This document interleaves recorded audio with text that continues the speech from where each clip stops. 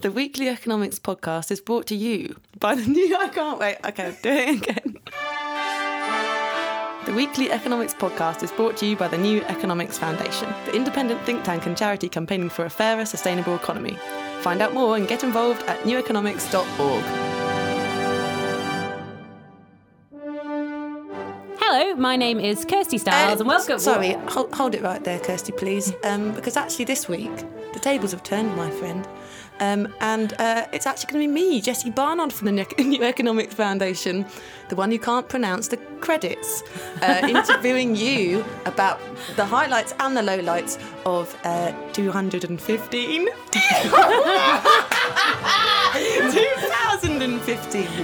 in economics.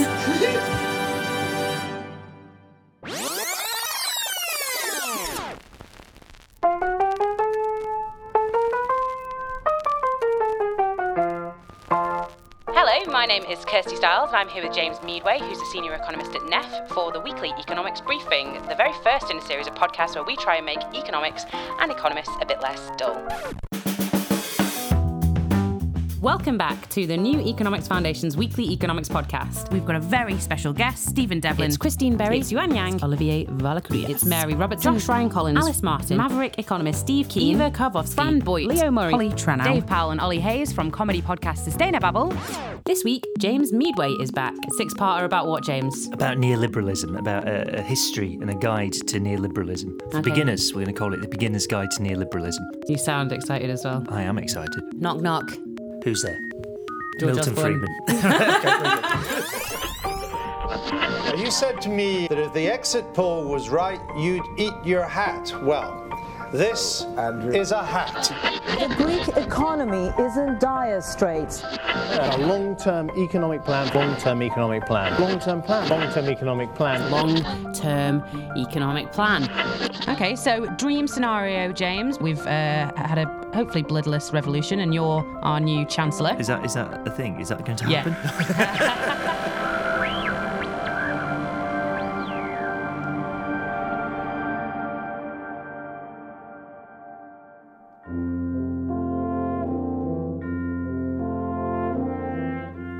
Well, Kirsty, you're normally the interviewer, but not today, my friend.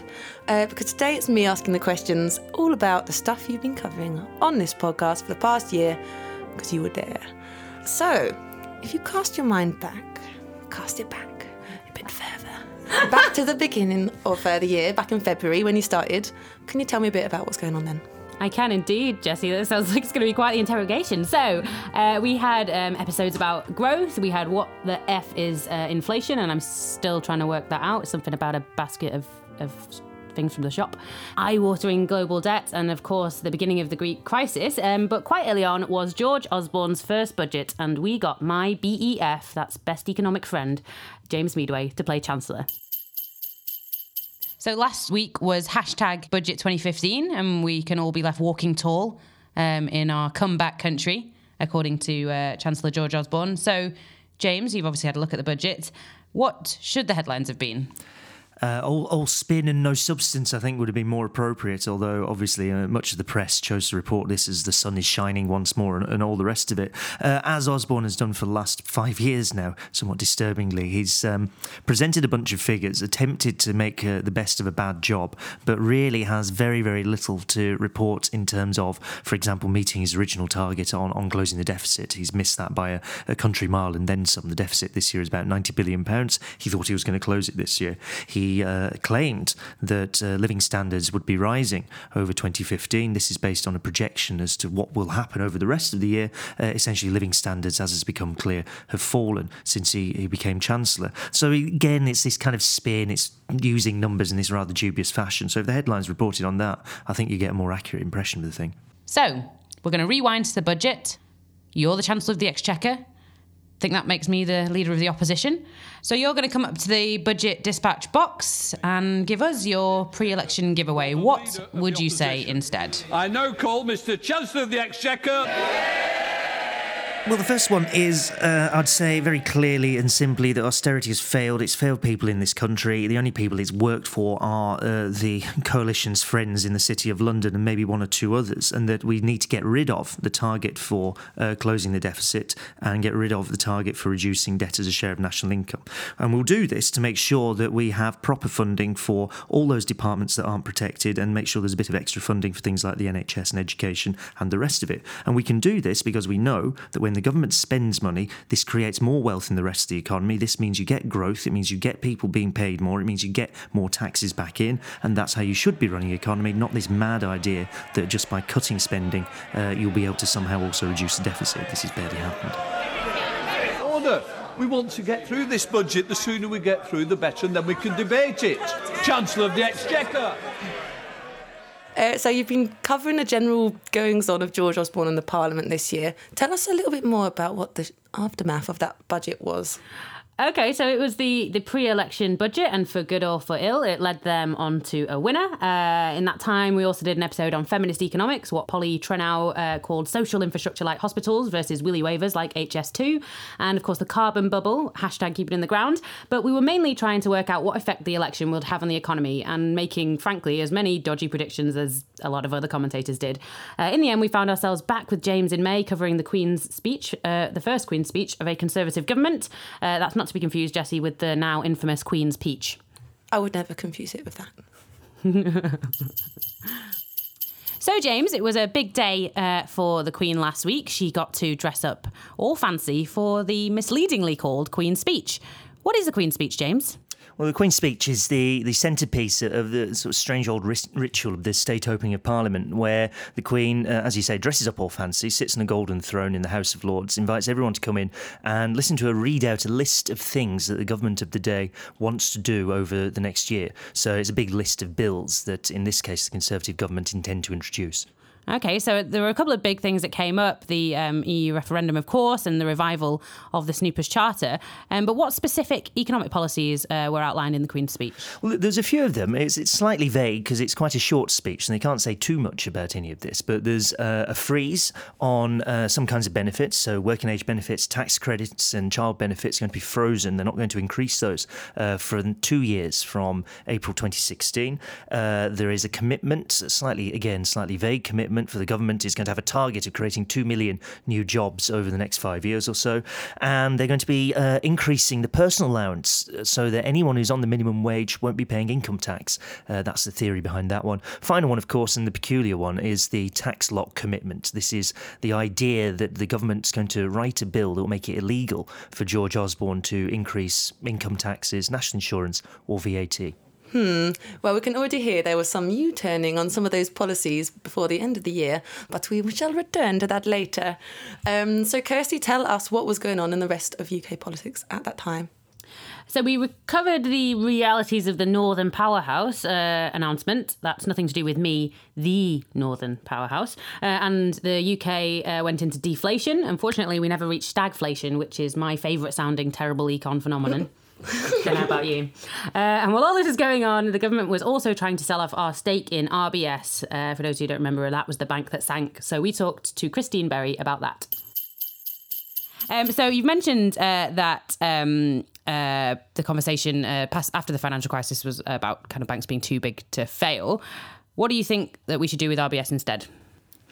Well, NEF has published research proposing that we could turn RBS into a network of local banks. So 130 banks in the UK based on local authority boundaries, plus being split up into parts that would be the responsibility of the devolved administrations in Scotland, Wales and Northern Ireland. And those would be not kind of banks that were run centrally from Whitehall. They would be stakeholder banks with representation in their governance from consumers, from SMEs, from the local community. They would have a public service mandate to only lend in their local area, to lend to SMEs and to keep branches open and provide universal access to basic banking services. And that's basically modelled on types of bank that exist in almost every other major developed country apart from the UK. So in Germany, they have the Sparkassen, which are basically public savings banks, and the kind of banks that we're looking at splitting RBS into are roughly the same sort of size and order of magnitude as the Sparkassen in Germany. And the UK is really, really unusual. It's a real outlier in not having any banks of this type. We've just completely reliant on these kind of big five mega banks based in London. And so we think that the fact that we own RBS gives us a really unique opportunity to kind of fix that structural problem with our banking system. Love that woman. So there's a lot of lessons there from the rest of the world, Kirsty, and I know you're a lady of the world. So tell us about what the kind of global outlook on economics was in 2015. So as I said at the beginning, we talked about global debt early on. We also had special guest Steve Keen, who told us about that smug moment when he realised he was going to predict the crash. There's a conventional way of thinking about the economy that I can show somebody on a beer coaster in about 5 minutes is why that's a bad idea. And we talked to James, of course, about the economic situation in China. But the main world economic story of the year was the Greek crisis. At the height of that, back in June, we talked to economist Olivier Varakoulias about it. Okay, and what do you think the people of Greece are thinking? We've seen lots and lots of people on the streets who don't want to leave Europe.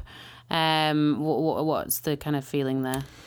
Well, you see, I think the Greek society is starting to get very polarized on this issue. It's true that most people state that they would like to stay in the Eurozone.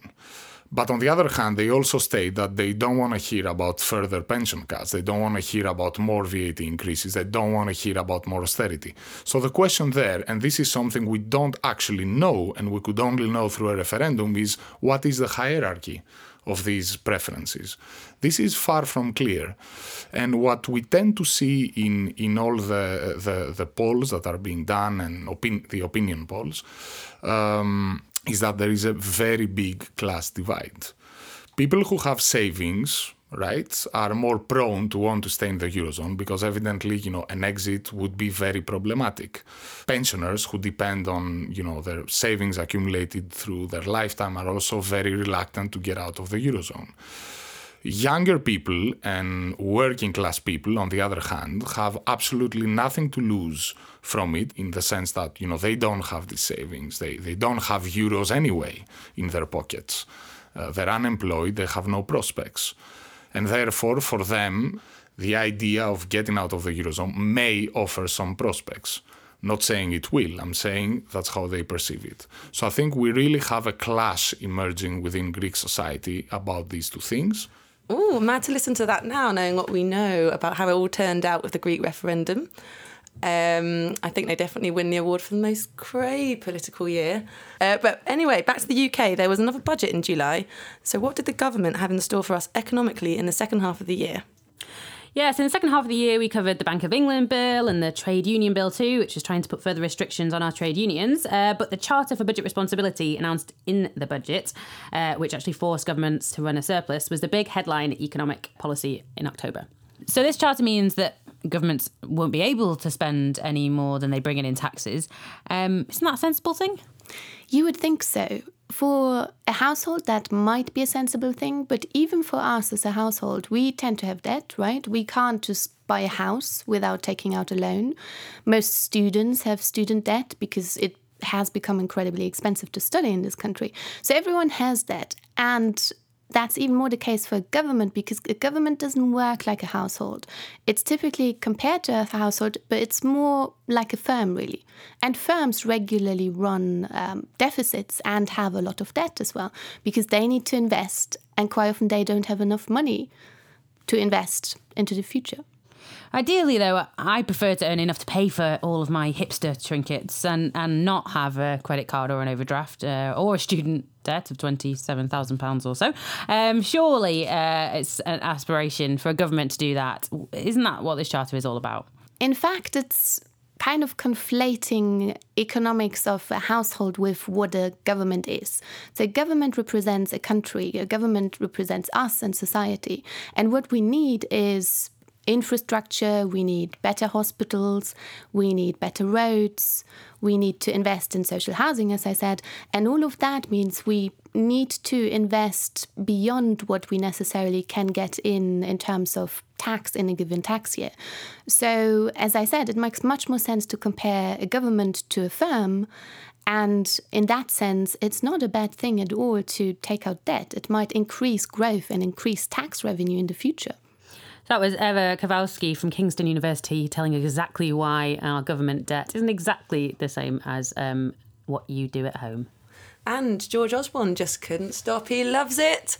We've just heard his third big statement of the year to Parliament just a few weeks ago, which was the comprehensive spending review, where you had Yuan Yang, legend, on to speak about that.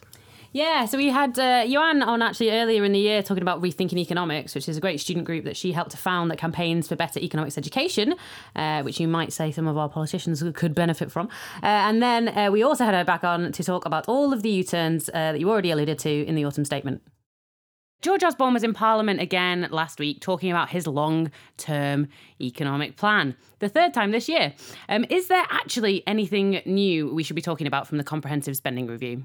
There's, of course, more detail that we have now after the autumn statement than we had in May.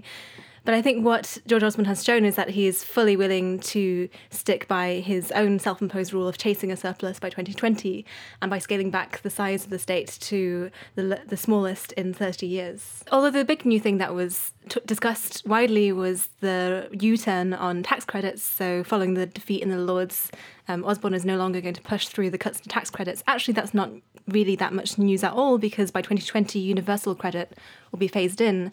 And according to Andrew Hood at the Institute for Fiscal Studies, many of the cuts that will come in with universal credit will simply be the same as the tax credit cuts that we were expecting this week anyhow. So we're simply delaying the pain that will hit the poorest fifth of earners in the UK and hit them very deeply. We're delaying that till 2020, but it will still come. But it's not over yet, Kirsty. You did an episode on airport expansion, and word on the street is that we'll be getting a decision about whether Heathrow will be expanding or not this coming week. We've also got COP21, the UN climate talks going on as we speak, with the results having huge consequences for our environment and economy. So tell us about that. Yeah, our environment, our economy and world peace, as Naomi Klein told us in a video at COP earlier this week. So yeah, we spoke to our fellow podcast buddies, Dave Powell and Ollie Hayes from the comedy podcast Sustainababble about that. We laughed and I cried a bit, to be honest. So moving on to the international stage, there's a big UN conference coming up about climate change called COP21, starting at the end of the month in Paris. What's going to be going on there? Well, there'll be a lot of Red Bull. Towards the end of you always get 2 weeks of like civilized talks, and they're always like, yeah, we're going to finish on Saturday, and then on Saturday they start the actual talks, and it goes kind of way through the night. Lots of Red Bull, people who haven't slept for 3 days making terrible decisions about the most important thing in the planet. That is really how people hiding in cupboards so that they don't get chucked out of rooms. It all gets absolutely bizarre. Which people? Who are these people? Well, usually campaigners, in fairness, because by that stage the negotiators will have got cross and tried to eject them. But it's a very important conference, and essentially they're looking to get to a stage where there is a legally binding deal on where the global community is going to go with emissions. Are we or are we not going to try and keep below this magic 2 degrees of warming threshold? And that's what they're going to try and thrash out. Well, Kirsty, apart from top-notch economic political bants, there's been one more thing that's been constant throughout this year for you in the Weekly Economics podcast. Do you know what it is? Embarrassing myself? Another.